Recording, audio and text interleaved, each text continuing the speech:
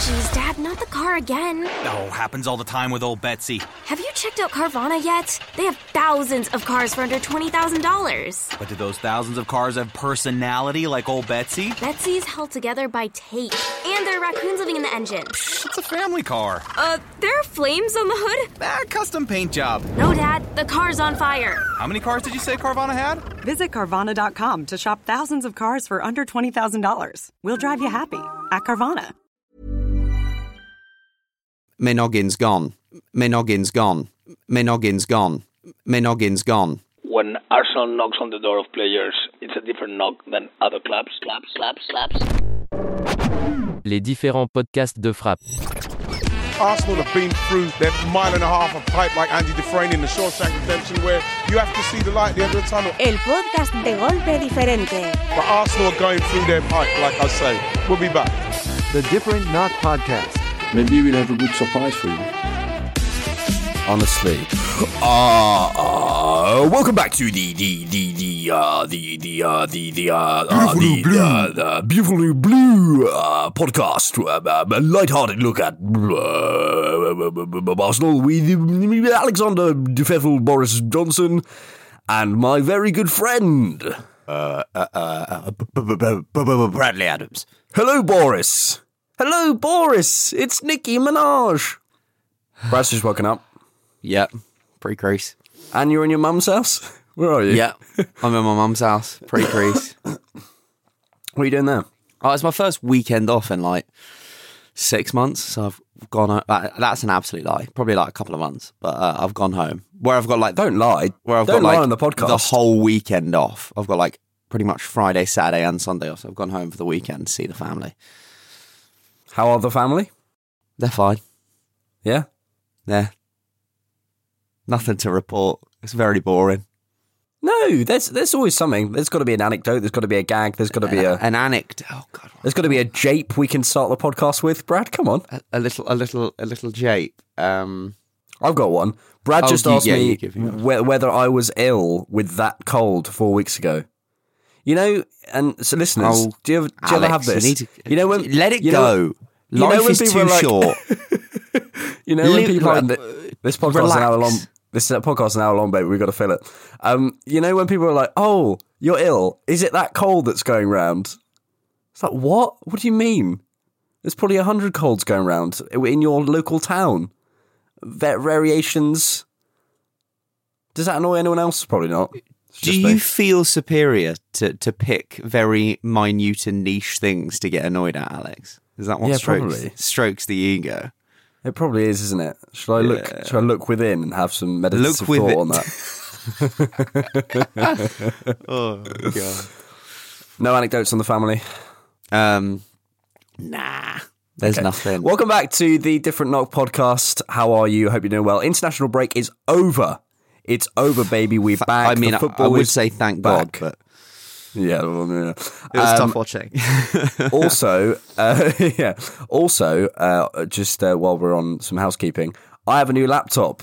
Hey! No one cares except me. However, you will now no longer hear in the background of my audio this.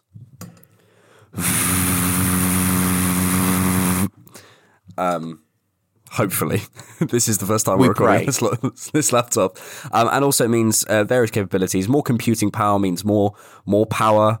More power means more responsibility. More responsibility. With great power comes great responsibility. And there's a Star Wars quote that I'm not awake enough to make. Yeah, let's jump into it. Brad, let's do it. Arsenal 4, Liverpool 0, 3 goals from Thomas Partey. Oh no, sorry. Arsenal 0, Liverpool 4. How I wish. Go on, let's give us your word of the game. Lesson. Mate, mine's assessment. Oh, look at us, we're in sync. I just think that this was a lesson to be learned. It's obvious that we're nowhere near the capabilities of Liverpool. But for 40 minutes, we did well. We matched them up well. There were points where we looked a little dangerous on the breakaway, but again, just made some slightly wrong decisions that got us a bit caught up. And then the first goal was scored after the touchline fracas. And is it fracas or fracas? Fracas. Surely it's fracas. I don't know. Who the fuck knows? I'll tell you what I can do now, though. What can you do now? You can Google it. Oh, because your laptop won't have a hissy fit. Fracas. It's fracas. Fracas. The man Google says. Okay. The man at Google says. And we just lost our heads. We just lost our heads in the second half, really, and gave away some really stupid goals. I think 4-0 is a fair result, especially when you consider some of the saves that Ramsdale had to make. I thought he was unbelievable. I don't think there's a lot of times you can have a keeper concede 4 and still be shouting for them to be like Arsenal's man of the match. And I think it's also a lesson to be learned for the older players, because in games like this, in moments like this, you need Thomas Partey, Lacazette, Aubameyang to carry us through, and they were anonymous, especially Aubameyang. I forgot he was even playing at one point because he was just completely invisible. And again, it does just highlight the work that still needs to be done, the surgery that needs to be done on the squad. But I now, after a very good summer, it seems, have a lot of confidence that hopefully we'll rectify that. Yeah, and I also think I'm way more confident that we'll learn the lessons from this game. Also, well, I'm trying to think, when was the last time we got smacked 4-0 or we had a shitty defeat? I don't feel back like after defeats, after the City defeat, there is literal evidence of me losing my noggin on this podcast. And for good reason. We played like absolute fucking dross from minute one. That's the spin-off podcast hosted by you, Losing My Noggin. Losing my noggin. I don't feel like this today. Yeah. I don't feel annoyed. And I think that's a real thing to note and mention. I saw a few people on Twitter note it as well last night, that this is the first time in a long time that we've lost like this, and it doesn't feel as bad. Like, it feels shit. It feels like a disappointment, but it doesn't feel telling of like the entire project. No, and I think that's down to how, like, where does that come from? And that comes from, I guess, the idea that we all feel this isn't going to be like, if this was Willian. I think, there's a lot of kind of stuff going around about, Willian, Leno. If this was Willian, Leno, Socrates. Pablo Mari and Socrates, like, we're all head in hand. But these are young players, these are young players, and they're going to have to go through that. Yeah, my word is assessment, because I think in the kind of managerial merry-go-round, there is always the sort of the Sky Sports and Talk Sports saying, well, you need someone with Premier League experience. And I think, what actually is that? Like, how do we define that? And what even is experience sort of more generally? And I guess what it is games like this. I guess what it is kind of learning lessons together. Something Arteta said in his post-match press conference, which I think is interesting, is he said something like, this group has been together for 6 years. And I thought, fucking hell, wow. And as we came out for the second half, I counted how many new players there were, and how many players that Arteta, the ones that we brought in the summer, who are still really bedding into the team. Tomiyasu, Tavares, Aaron Ramsdale, Ben White, Sambi Lokonga, the likes of Smith Rowe and Saka. We forget they haven't really been around in professional football for that long. This is a I don't think yes, we're a young team, but it's also the experience level of being in this league and being together as well. It's not just that, the age profiles. I actually think, if anything, that matters less. You can have an extremely talented and balanced and secure team who are all 19 years old. What matters is the ability to manage games. What matters is the mentality. What matters is the kind of the security of the team in specifically games like this. Because I don't know if I agree, because I think if you're talking about 19 I'll make my case. Okay, I'll make my case. Because I think a ground like Anfield, whatever Premier League experience is matters to me, because it's like, how do you get through that atmosphere? How do you manage a situation? And this is a game, for example, like where I wish we'd had Xhaka and Tierney. How do you get through, just simply because they've done it before? The situation with Arteta and Klopp on the sideline, I felt was a kind of catalyst, sort of, there's a sort of Liverpool red wake the beast type analogy you could do. I felt the energy change. Well, especially, because the famous atmosphere was non-existent up until that point. If you were listening to it loud enough on your TV, you could hear Arsenal fans singing over Liverpool fans. What seemed to happen is they sung "You'll Never Walk Alone" and then kind of shut up for 40 minutes until Klopp kicked off. Yeah, you could hear the Saka and Smith Rowe chant. But then they woke up, and there's a stat I think that's going around somewhere, which is like Liverpool haven't lost at home with fans to a top 6 side since 2016 or something. This is a fucking tough place to go, and if you want to get a result, there, you've got to dig in, and you've got to understand your place. You've got to understand the job you've got to do, and you've got to manage a game.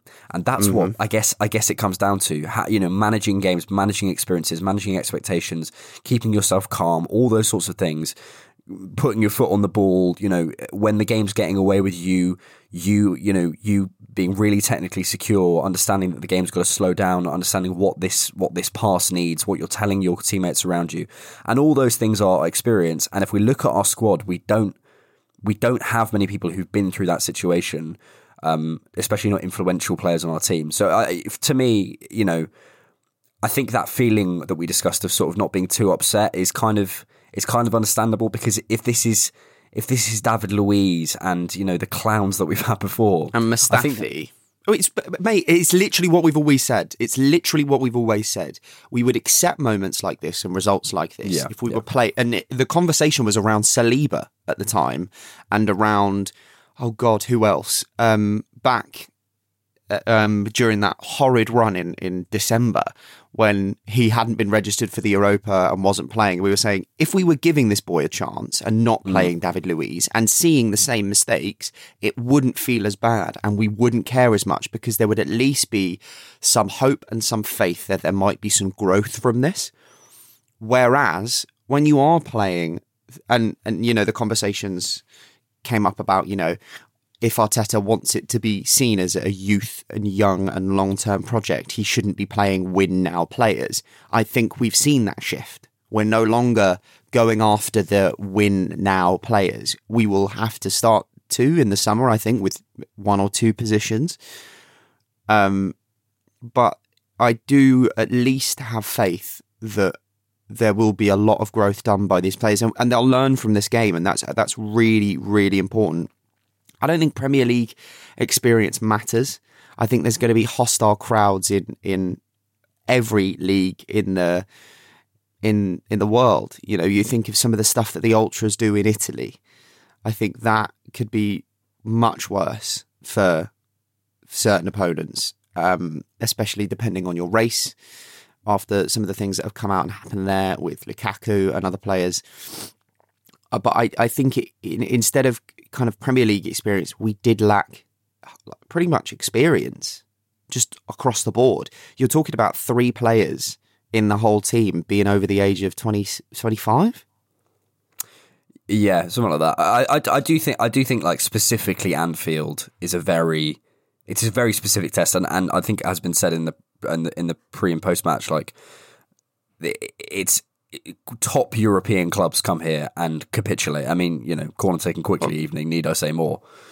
Oh god, yeah. I'm not denying the Anfield atmosphere. I'm just saying I think it's more the experience level.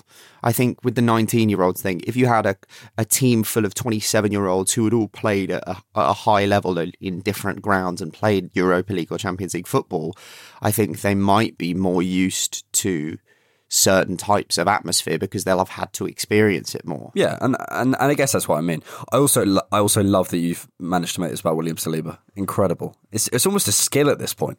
Oh, it is. But that's just because he's the only player that popped to my mind about that conversation. Yeah, right. It's because you got a poster of him on your wall. It's Ben White, mate. You got a poster of him behind you. Aaron Ramsdale, this game isn't going to define our season. It's possibly the toughest place to come to in this league. This is where we want to get to. It's a marathon, not a sprint, and this team will go again. We'll learn from tonight. We won't hide.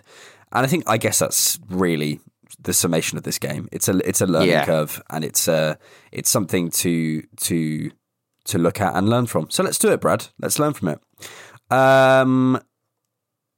So I think the first few moments of a game, for me, when coming to analyse it, are always a good opportunity to see what we were trying to do.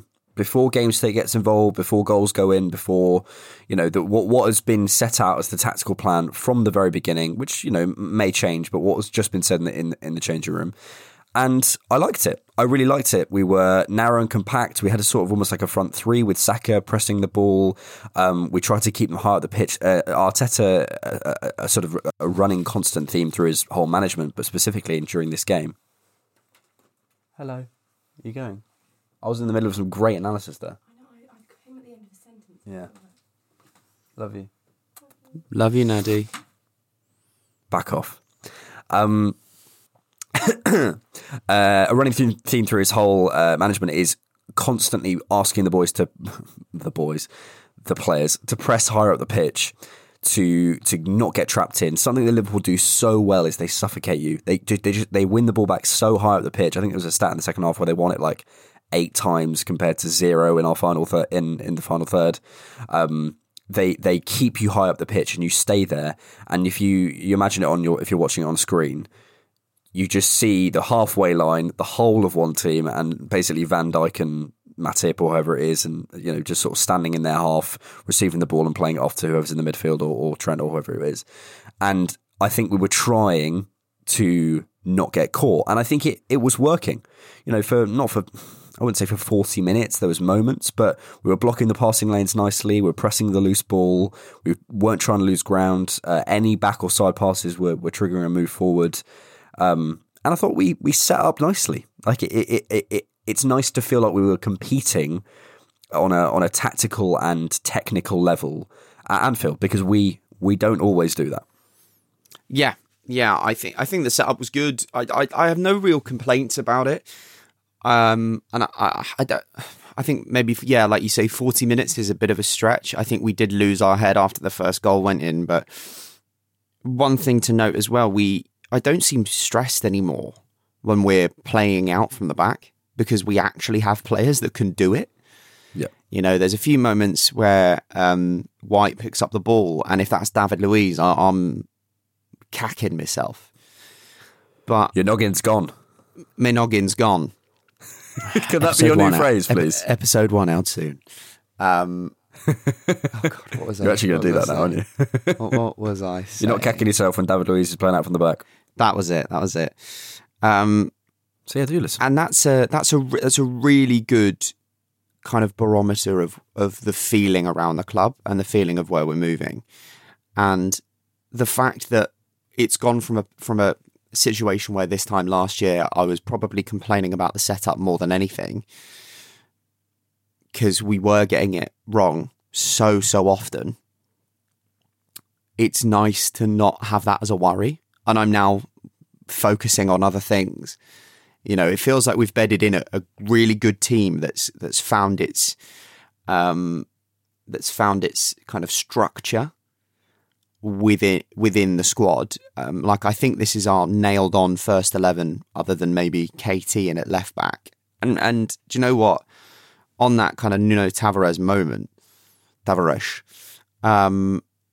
it is a bit of a blessing in disguise, because we were always going to lose at Anfield. Okay, it's shit that we lost 4-0 and it's absolutely mudded our goal difference.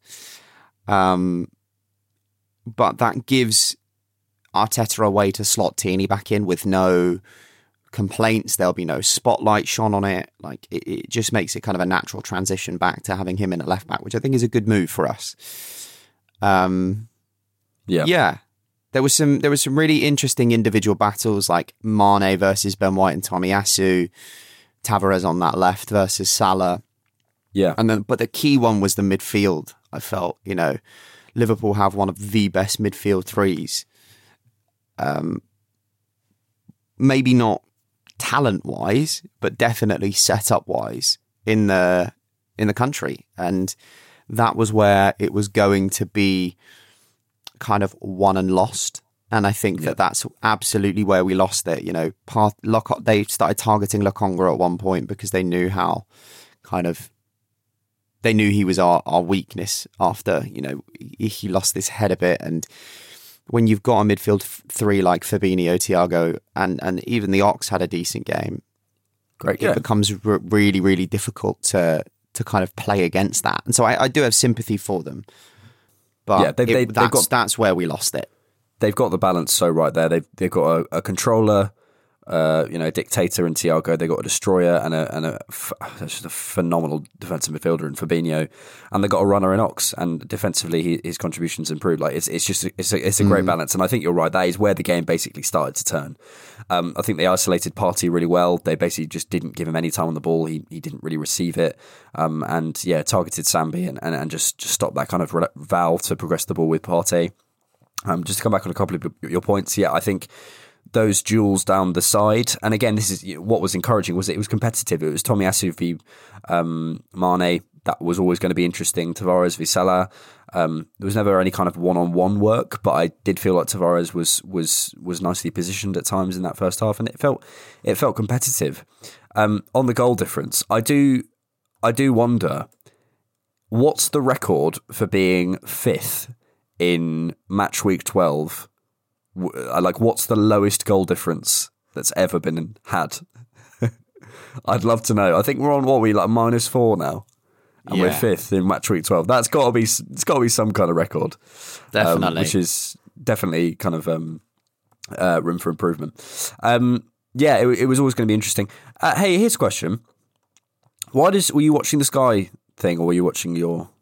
No, I wasn't watching Sky, but I was watching English commentary. I think it was beIN, but they had fucking Jamie O'Hara on at one point, who has about the amount of football knowledge as a kidney bean. Like, genuinely, some of the shit that man comes out with just makes me want to slam my head in a fucking fridge.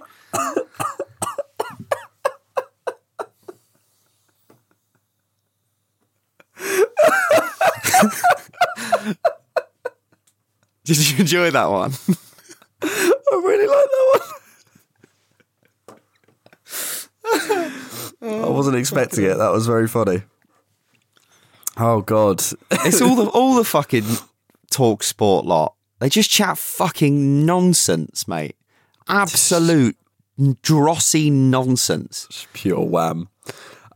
Anyway, I'm pretty sure that if you cut out the names, you cut out any if you just stuck that analysis over any other sport and took out the specific like pointed things about football, as in like don't mention football in the sense of like don't mention it like the word football or like specific teams or players, you could stick it over any sport because it's just generic fucking hogwash.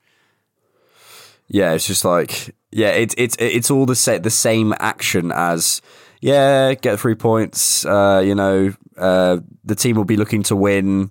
They've had a tough start, but they're going to be looking to pick up points now. It's like, great. What is the purpose of this? What does this mean? Here's one. Why does Jamie Carragher sound like he's commentating from the motorway? So the other guy goes, and you probably wouldn't have heard this, but the other guy's like, Fabinho on the ball, and he plays it to Thiago, and Jamie Carragher's like this. Yeah, it's so great for Liverpool. They're doing so great. Sadio Mane on this left-hand side. It's like, what? It's a very odd dynamic. I find it quite jarring, but also you haven't seen it, so it's quite a difficult thing to describe to you. We need some better commentators in this sport, man. Like, where's the fucking Clive Tillsleys of the world? Oh, mate, have you seen Clive Tillsley's TikTok? No. He commentates on things that happen in his kitchen. Oh, Clive. So he does like, if he's getting his wall redone or something, he's like, and he goes to knock it down.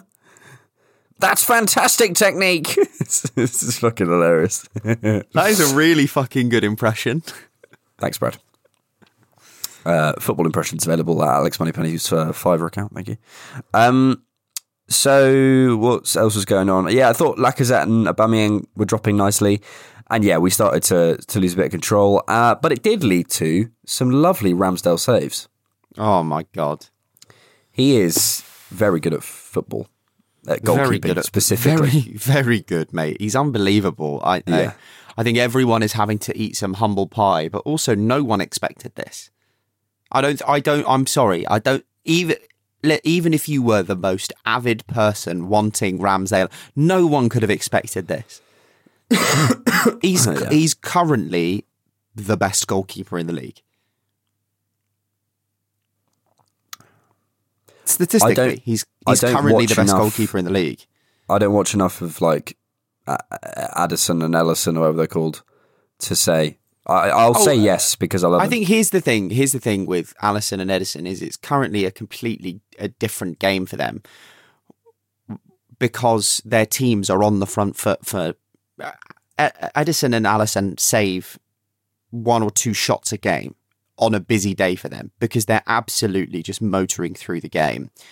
Yeah. And their main attribute is to be that outlet passing wise and to have that ability to be that kind of almost extra centre-back sweeping up play and moving the ball up the field and out. Whereas what we need from Ramsdale is both things. We need him to be the shot stopper and the kind of the traditional goalkeeper in a sense, whilst also giving us that in games and moments where we have the ball, because we're not in a situation where we're able to dominate the ball like Man City and like Liverpool. And he's doing both of those duties phenomenally. And statistically, he is the best goalkeeper in the Premier League. He's got the most saved goals by like expected goals against for a keeper. There's quite a few strange goalkeeper metrics, aren't there? They're like expected goals post the net, past the post, sort of. Yeah, some strange. Yeah, but he's currently top of that list. He's got the best. Probably not now because of this drubbing, but he did have the best save percentage in the league. I think bar maybe Edouard Mendy, but I think he had overtaken him in the last game. And, you know, it's phenomenal to see that. Do you know what? One thing I love is being absolutely wrong. Like, I love it. I love being proved completely wrong by somebody, as in having an opinion of someone and them absolutely bossing it. And I'm like, it just makes me happy for some reason. So I'm like, this is, and I think because I'm so used to being slightly negative about Arsenal for like the last however longs, we've been a bit shit. Having this absolute turnaround is just amazing. Like, I can't tell you how much I love the boy, and I don't think anyone ever expected how good he was going to be. And I run out of superlatives for him, mate. I think as soon as Aubameyang leaves, KT and him for the armband is a genuine shout. Yeah, he's certainly a leader in a kind of sort of eye-catching sense. I think, or maybe ball-catching sense. Oh, God. There was one save from, it was sort of 3 in a fairly quick succession. So there was one where he saved it from, I think it was a left foot shot from Trent. That was like the 3rd of 3. There was one from Mane where he like hit him and he sort of clawed it out. But there was one from Salah where he saves it, and the save's like decent. It's a good save. He should save it, but it's a decent save. And then he claws it out. He like claws it from behind him, and then it like parries it into his left hand. And it's the kind of the like thinking on the spot, or kind of thinking on your feet to like pull it out of Salah's path, and not just to pull it out to the side where there's probably a Liverpool player waiting, to push it out centrally. Like his goalkeeping intelligence as well, I think, is something that's really underrated. Like, he's a smart keeper. I think probably a lot of the coverage of him will be very much like passion, and like him, like joining in with the fans, and him smiling after like a really good save, which is very, as I say, eye-catching.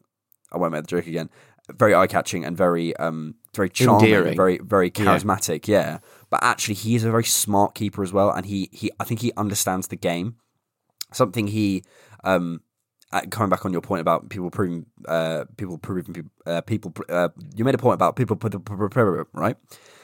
proving people wrong. He says like that's something he loves to do. Like he says, I think in his interview when he joins Arsenal, he's like, this is something I absolutely love doing, is proving people wrong, and like he's doing it. He's absolutely doing it. Like, and fair fucks to him. Like it's absolutely, mate. You kind of run out of things to say because it's just such an incredible bit of business, and he's an incredible player. And I think you're right in terms of leadership.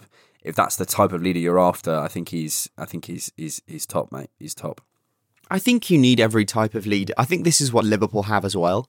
I think you need every type of leader in a dressing room. And I think that, look at Liverpool. Henderson is the captain, the big dog. Barky leader. Barky leader. Do you know what I mean? Shouts at people. We're synced gets up people today, doing. Brad. This is great. Pardon? We're synced up today. Yeah, it's so good, right? I said big dog and you went barking. Unbelievable. Oh, look at that. Subscribe to the Different Nog podcast. Do it. Occasionally you'll get content like this. One day. And I think that maybe Ramsdale and KT are that, or are that figure for us, and I think that is the kind of figure you need to wear the armband, like match day. I think sometimes we over-egg the idea of captain in the sense that like the person that wears the armband as the only person whose responsibility it is to marshal and captain the side. When you watch that Liverpool team, you have Van Dijk marshalling the side so much of the time. You have other players doing that responsibility. I think sometimes we do put a bit too much emphasis on who specifically is wearing the armband, and they have to be every version of what a captain should be. Phenomenal player. It's probably because, the greatest player the Premier League's ever seen was Arsenal captain. And so it's synonymous that we think that they have to be the best player in the team and they have to be a leader as well. And I think that both, and especially Ramsdale, I think he's definitely got the minerals to be that captain on the pitch and to be the person shouting. And maybe if it's not captain, it's vice captain, because he looks to also be well loved in the dressing room.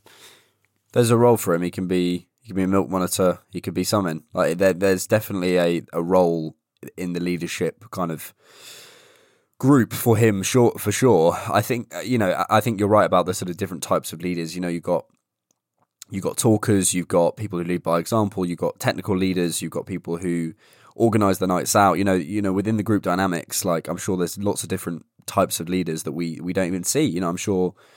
Maybe we'll be that Mohamed El Neni is the guy in the changing room who, organises the sweepstakes or whatever, whatever it may be. There's different types of leaders. And I think, I'm sorry to cut in, but I think this is also really well highlighted by Ben Foster and his content on YouTube. If you haven't watched any of it, please give it a chance. It's a really interesting look into the kind of behind the scenes life of football and footballers. And he is the admin of the WhatsApp group and other kind of little duties with the team around that. And it's little things like that you forget actually happen, and that there are different people with responsibility within the group. Apparently he was made the admin as soon as he joined. And I think you do have that older figure who takes over some of the tedious minutiae of responsibility almost, but because he's been in the game for a long time and has the experience, just does it. And you also have the dogged captain who, I don't know if you've watched fucking Ted Lasso, but the almost Roy Kent character, if anyone's watched it, who is going to be that kind of traditional, maybe Roy Keane type, Everett type, not Everett, was Everett captain? Gerrard, yeah, Lampard, Vieira type, or Tony Adams type, who is going to shout at people and is going to do that job on the pitch. And then you need, like you say, you need those people who are Thierry Henry, the brilliance and level of technical ability that it makes everyone else want to move up to that level. Yeah. And I think for so long we've had one of those people. We've had one of that type, but not everything at once. And what it seems to be is we're now one piece away from the puzzle. And that's really promising. Yeah. And I think and different groups need different types of leaders and different times and different eras. Like, something that is often sort of a bit of a tired maxim that comes out about Arsenal is, they miss a Tony Adams, they miss a leader. Well, actually, groups of people over time need different things, and the modern era doesn't require Tony Adams's. Tony Adams himself, I listened to a podcast with him. He was on the Russell Brand Football is Nice podcast, which is really good, by the way. Not as good as ours, but it's pretty good. And he was talking about it, and he was saying, like, I was a total wanker, and once I actually chilled out a bit, the results got better. So there's even this kind of this I think for slight fetishization in football of this like barking leader, or sort of, you go here, how dare you slip that standard slip. Now there's a place for that kind of accountability pushing from someone in the squad. But maybe that comes in a different way now. You know what I mean? Like, leaders don't emerge in the same way, and they don't, and you don't need certain things. And as you say, for example, like, who's the admin in the WhatsApp group? That's not a huge thing, but it's all little examples of ways that people can be leaders and take responsibility. Mane's a dirty little cunt. Yeah, I genuinely don't should have been sent off last season at Anfield for the elbow on Tierney's face, and before that yellow card, I think there were 5 stoppages where he's just jumped into a player, no attempt at jumping into the ball, led with his elbow, moments like that. And I did think the ref had a bit of a shocker because he was lucky to be on the pitch. I've watched that incident with Ben White back. The ball is clearly off the pitch. He goes in late, high, and scissors him down. It's dangerous play with no attempt to play the ball. Yeah. He's lucky to not get a red card. Yeah. For that. And you remember the elbow on Tierney, etc. Like, a part of me feels very much there's a kind of Premier League winner's tax he gets. Like, I feel like if this is the Mane of his second year at Southampton, I don't know if he gets away with that, but because he's Sadio Mane, he's a Premier League star, I think there's a bit of leeway and a bit of kind of, that's just the way the game he plays. I think perhaps more interestingly than kind of discussing Mane's dirty tactics is the fight between Arteta and Klopp. Firstly, the most passionate I've ever seen Arteta on the sidelines.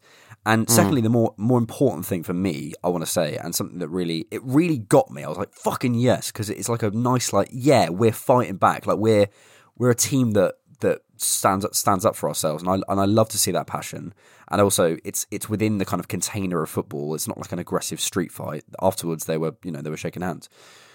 Something I will say, though, Jurgen Klopp is not having that argument with Ole Gunnar Solskjaer, RIP.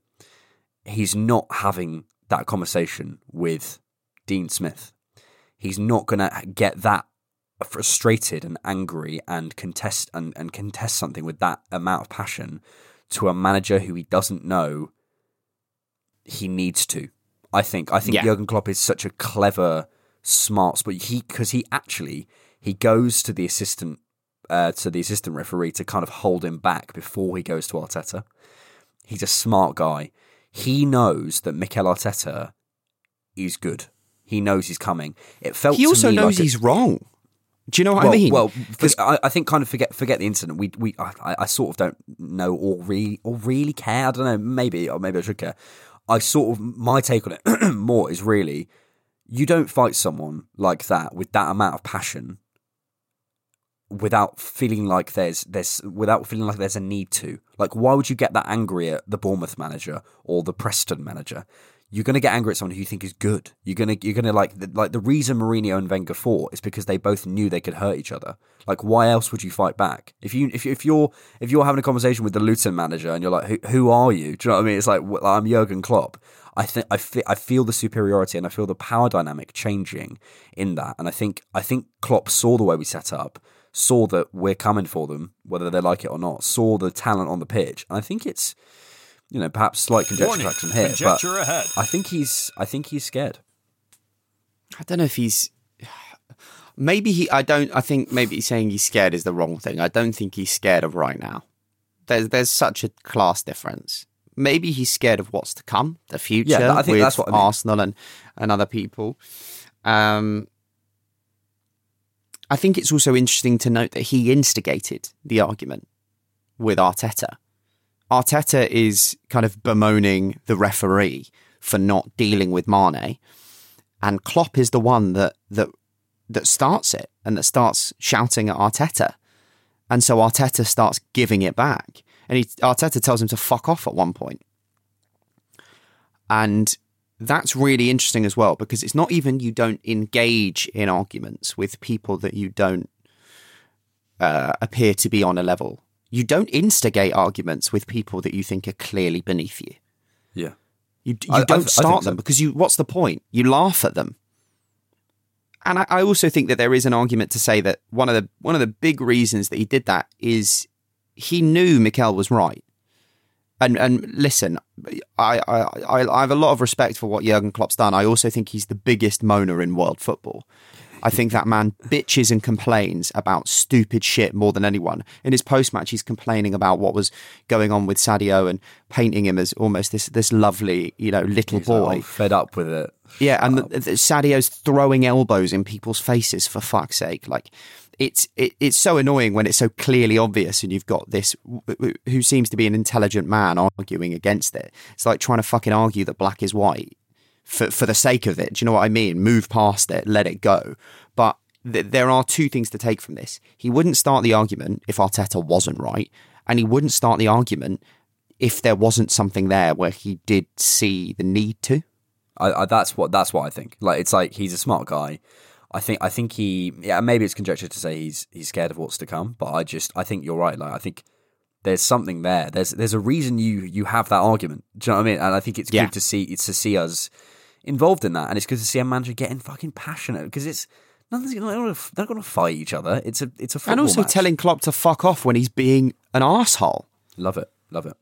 The game completely opened up. There was the great it was a sliding doors moment. That Fabinho challenge was absolutely unbelievable. If Aubameyang gets through, there's also a disallowed goal earlier on. You've got to remember, like, as much as we didn't have crazy amount of chances, I think Liverpool slightly outperformed their XG. We get caught offside so much.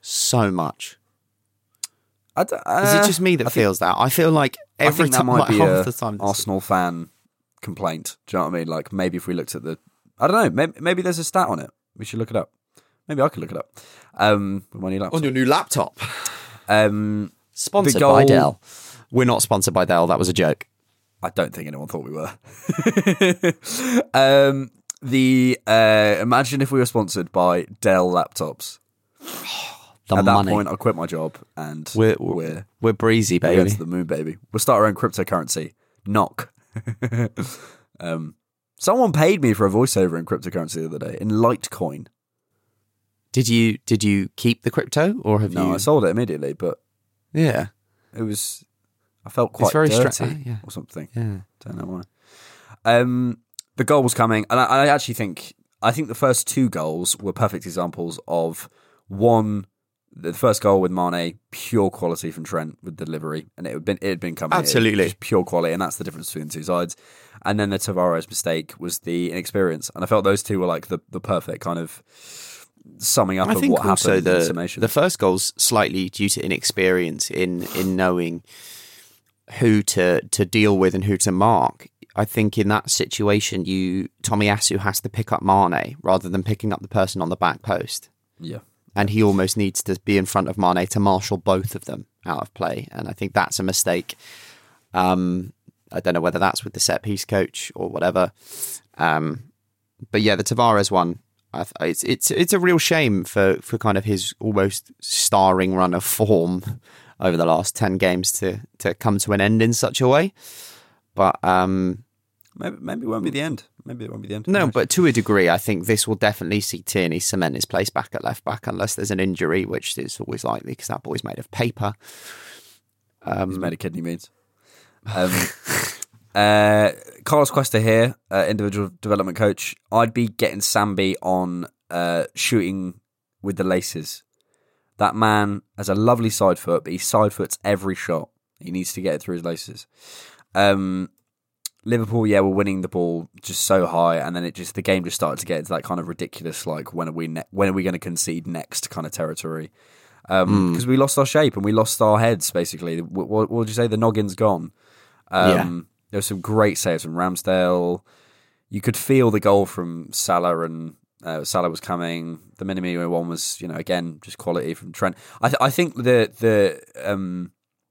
actually my partner said once Mane scored, she was like, the other two are going to score now, because it is almost like a competition between them. Like Mane and Salah, like you kind of feel their kind of desperation.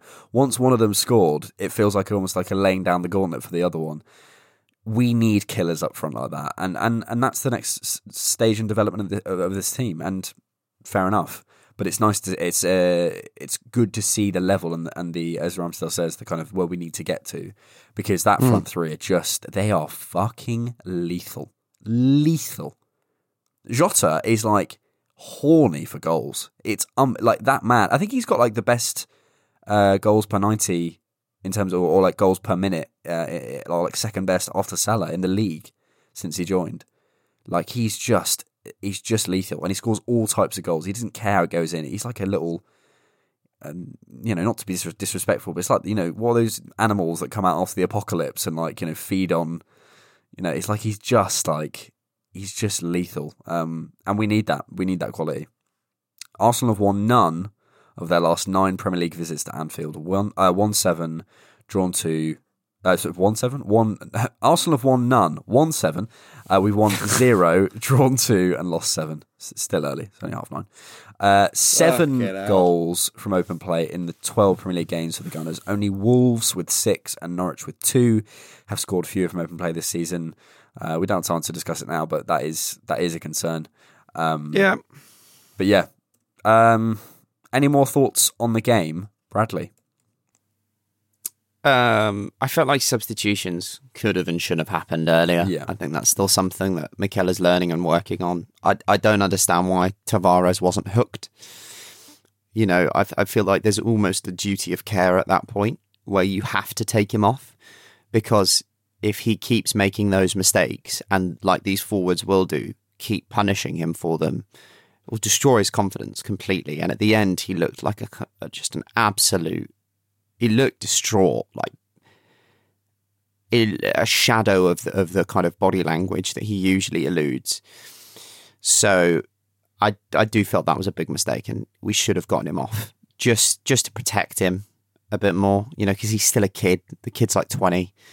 I don't think it was right to leave him out there, but I think this is, again, hindsight's 2020. Hindsight's 2020, baby. I sometimes think, wouldn't it be nice if Liverpool just like lended us a player? Like, just give us Minamino or something to like... Minamino wouldn't get an R2. I think he might. No, he wouldn't. He definitely wouldn't. No, he might. He'd come off the bench, but he wouldn't be in the starting 11. I like Minamino. I think he's quite good. It's because I like saying his name. Yeah, that's exactly why, Alex. Minamino. Of course it is. Oh, God, what am I like? Oh, what am I like? Right, we'll see. What you like, eh? After this. News and Views. Welcome back, everyone, to News and Views, where and this is the part of the show where we give you all of the news and all of your views, but mostly ours.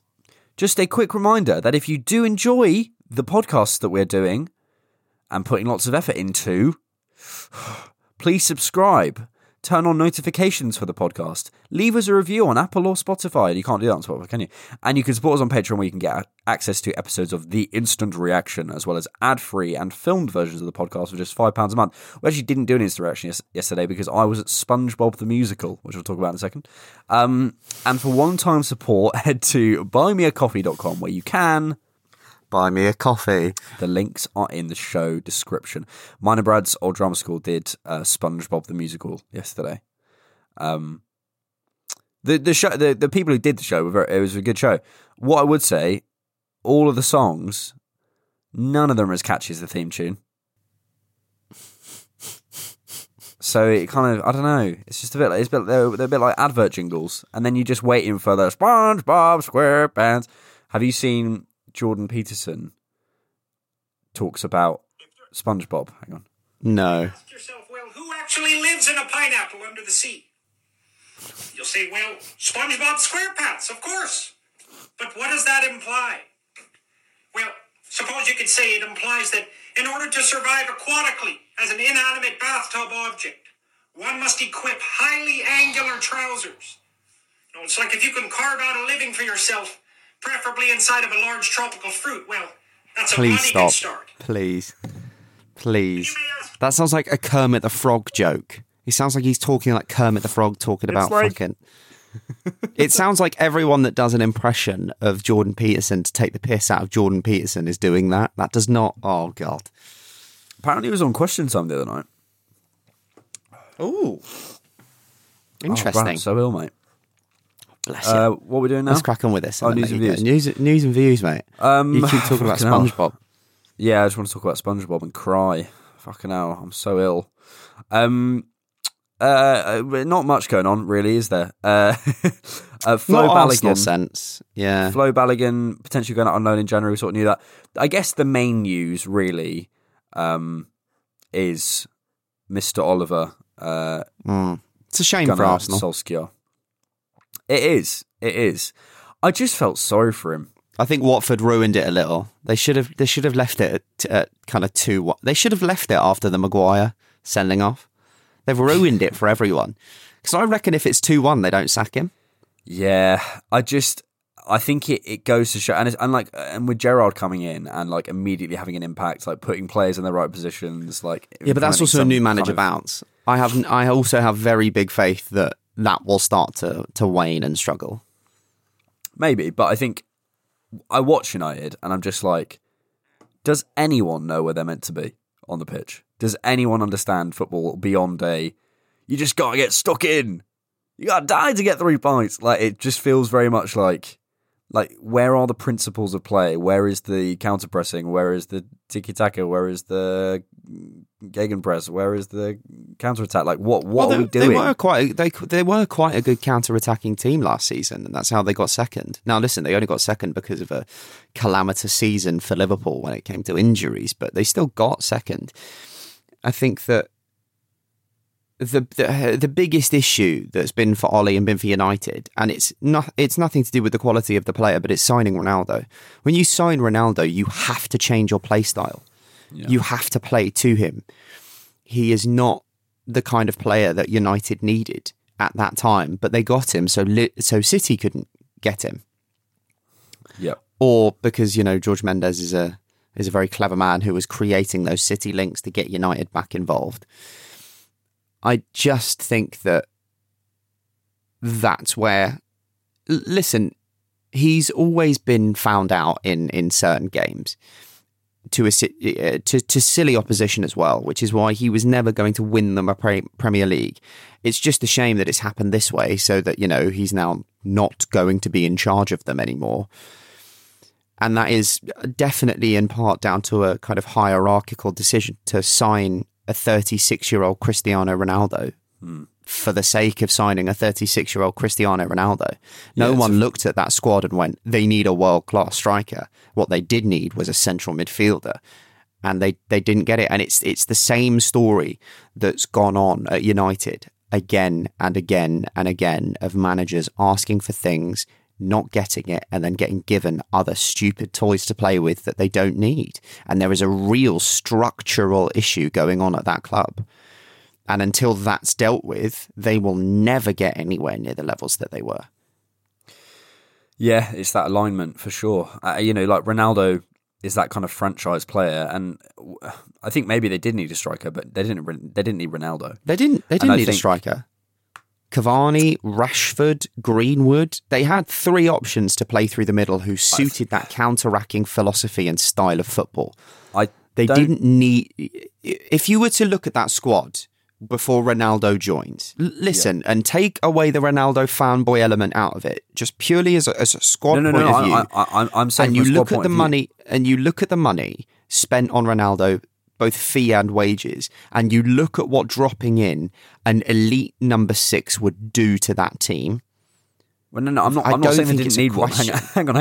I'm not saying they didn't need a striker. Sorry, didn't need a number 6. I'm saying they could have done with a striker, and they probably needed a striker in mid-20s, a year, mid-20s, maybe in a year. Because for me, Rashford's best off the left. For me, Greenwood's at the moment best off the right. He may become a centre forward.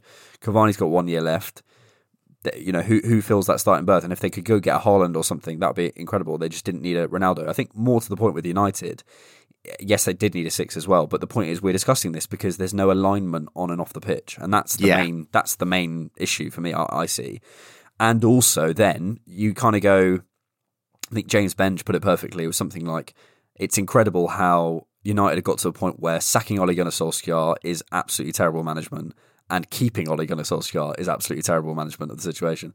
Like, you've put yourself in that situation because there is no alignment, and there appears to be no kind of set what's the phrase, vision for the team and the club. That is a group of players who are completely at odds with each other, and at odds in terms of their skill sets. I mean, who comes in, who can deal with those egos, for example, while creating a functioning team? Who does that? Who's available right now? I mean, I really don't know who you can go and get. You can't just get a coach. You have to get someone who's worked with people like Ronaldo before, because otherwise they'll just be walked all over and you have the same problem. So it's Let's really talk bad. of Zidane, which again I don't think is particularly what they need. Do you know what? Even at this point, I think because they've missed that, Conte would have been probably, because they've bought Ronaldo and turned this from a N'Golo Conte they've turned this from a kind of project moving forward to a must win at all costs, because they're spending, $400,000 or $500,000 a week on Ronaldo. Conte would have been the probably the best appointment. Get him in for the length of Ronaldo's contract. You might win a league with the fall off of Liverpool coming in the next few years, and then you start rebuilding the project again. But they've missed out on him. I think Potter is too smart an appointment for them. They won't go for Potter, because the stupid thing is probably 50-60% of United fans will complain about getting Graham Potter. But, he's not a big enough name. He's not a Man United manager. It's like, well, what is that? Yeah, and it's like, I always find it stupid when they go, we don't play the Man United way. Your club is like an inanimate object, right? Like, it doesn't, this is all just theoretical nonsense. You're talking about an ideal. Not everything has to be around that ideal. You can prefer it to be, but if you're being successful playing a different style of football, who cares? And I just don't see who they get. I think they've like you say, they have left themselves in the absolute shit, where now they've got to sack him. And logistically, Zidane doesn't want to come to the Premier League and is apparently possibly waiting out Didier Deschamps for the France job, because apparently Deschamps is going to leave after the World Cup, so he might not join. You don't get Ten Hag out of Ajax right now because he's already said he won't leave mid-season. So who are you getting? I think Rodgers is definitely a choice. I think no matter what he says, if United came calling for him, but Rodgers again is not the level. Yeah, and I think showing some, I think that kind of that glory Man United, we play with two wingers type mentality is holding them back. I think they need some humility. I think they require some humility. The reason, Arsenal, yes, have gone through that period of post Wenger where we've had a dip, but in the history of Arsenal, it's not that long. It's 2-3 years, really. And it's tough and it was hard going through it, but we now feel like there's some vision on and off the pitch that's going somewhere, at least. There's some alignment, at least. I feel like, and we've taken our humble pie, or whatever the phrase could be. We've accepted we've made mistakes and all those sorts of things. I think United are still stuck in that kind of Ferguson thing where we're Man United. So what? Doesn't matter on a Saturday. They've not won a league title since 2013. Nearly 8 years. 9 years. But it will start to run out, mate. The next 10 years, unless they really sort it out. But this is what I mean by they're harping on to eras that were a long time ago. Yeah. And and this is what destroyed in a sense Arsenal post the Wenger era, and really made things difficult for us. Is this fan pylon of expectation about, oh well, we're Arsenal, we've got, and it's what ruined Wenger's last few years. You know, the expectation to be what you always once were without this, like, time is linear. There is always going to be changes and different styles coming into things, and the holding on to the Invincibles era is what massively affected Arsenal for a long time. Yeah. United are doing the same thing, and they are going to end up in the same position.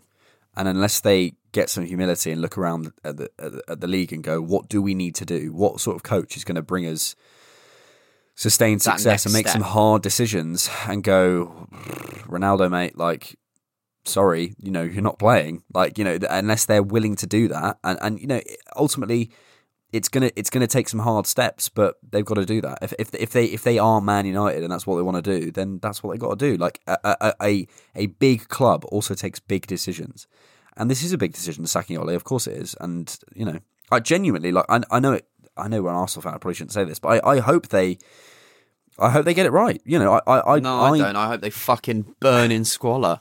Well, my dad was a United fan, so I have like a sort of a personal connection to them, and I feel quite like sort of like, oh, like, you know, I hope United get back to where they were. And they are a fucking massive club, and they're a huge credit to the Premier League. But I think some humility is required. A bit of like, no longer we're fucking Man United, why the fuck don't people want to join us, all this sort of stuff. Go, what do we need to do? What we're here, we're ready to learn, and we're ready to listen. And I think that's a big thing for United. The irony being, it may seem like they now need to get another Ole in place to manage the next phase of the project, because they didn't get him the things that he needed to take the next evolution, and the squad now doesn't have the tools needed to be passed on to one of these elite coaches to come in and win a league. Get Josh King in. Bungled it, mate. Another ex-United Norwegian manager. The striker, sorry. He'll play for Watford whilst managing United. Ben Foster and him. There's a double team. Bradley, we've just got time for a little bit of Arsenal trivia, mate. Last time out, I asked you, name 4 managers of Arsenal that are not Arsene, Unai, Mikel, or Ljungberg. Now, last time, Brad, do you remember you said that Arsenal know nothing about Arsene Wenger, so it's going to be fun. Yeah, mate.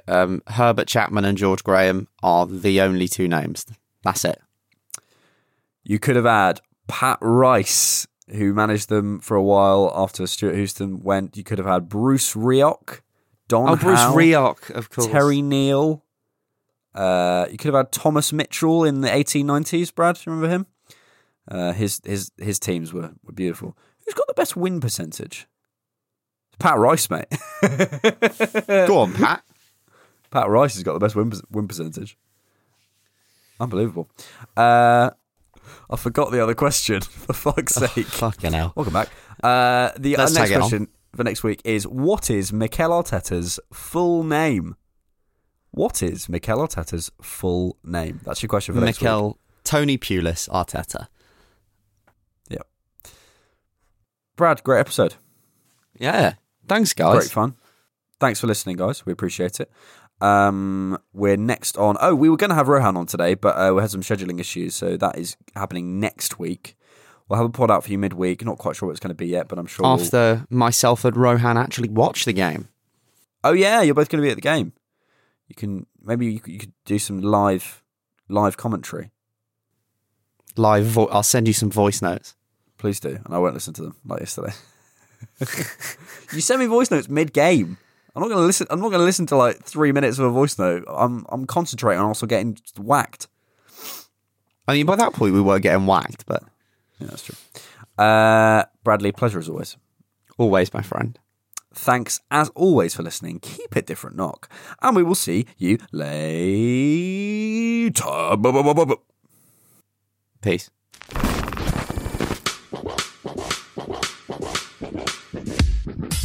Thank you so much for listening to the Different Knock podcast. please hit subscribe or follow on whatever platform you're using. If you'd like to support the show, you can find us on Patreon and buymeacoffee.com, find us on Twitter @diffknock, and visit our website, thedifferentknock.com.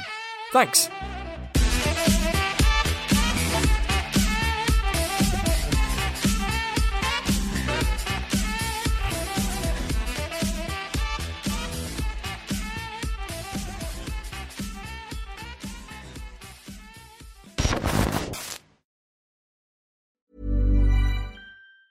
We all have tasks we'd like to avoid, like mailing and shipping. It takes time lugging all those letters and packages to the post office. That's why you should try Stamps.com. For 25 years, Stamps.com has made mailing and shipping easy. You get all the services of the post office right on your computer, anytime. No traffic, no waiting, no hassle. Plus, you save money with discounts up to 84% on USPS and UPS. With Stamps.com, all you need is a computer and printer. Print stamps, print shipping labels, and if you sell products online, Stamps.com connects with every major marketplace and shopping cart, so you can spend less time on shipping and more time on your business. Get started with Stamps.com today. Sign up with promo code PROGRAM for a special offer that includes a 4-week trial, plus postage and a digital scale. Just go to Stamps.com and enter code PROGRAM. Summer's just around the corner, so give your body the care it deserves with Osea's best-selling Undaria Algae Body Oil. Created by infusing Undaria seaweed in barrels of botanical oils, it leaves skin silky, soft, and glowing. Plus, it's clinically proven to improve elasticity and deeply moisturize without feeling greasy. It's safe, clean, vegan skincare. Get 10% off your first order at OseaMalibu.com with code GLOW, plus free shipping on orders over $60. Sports Social Podcast Network.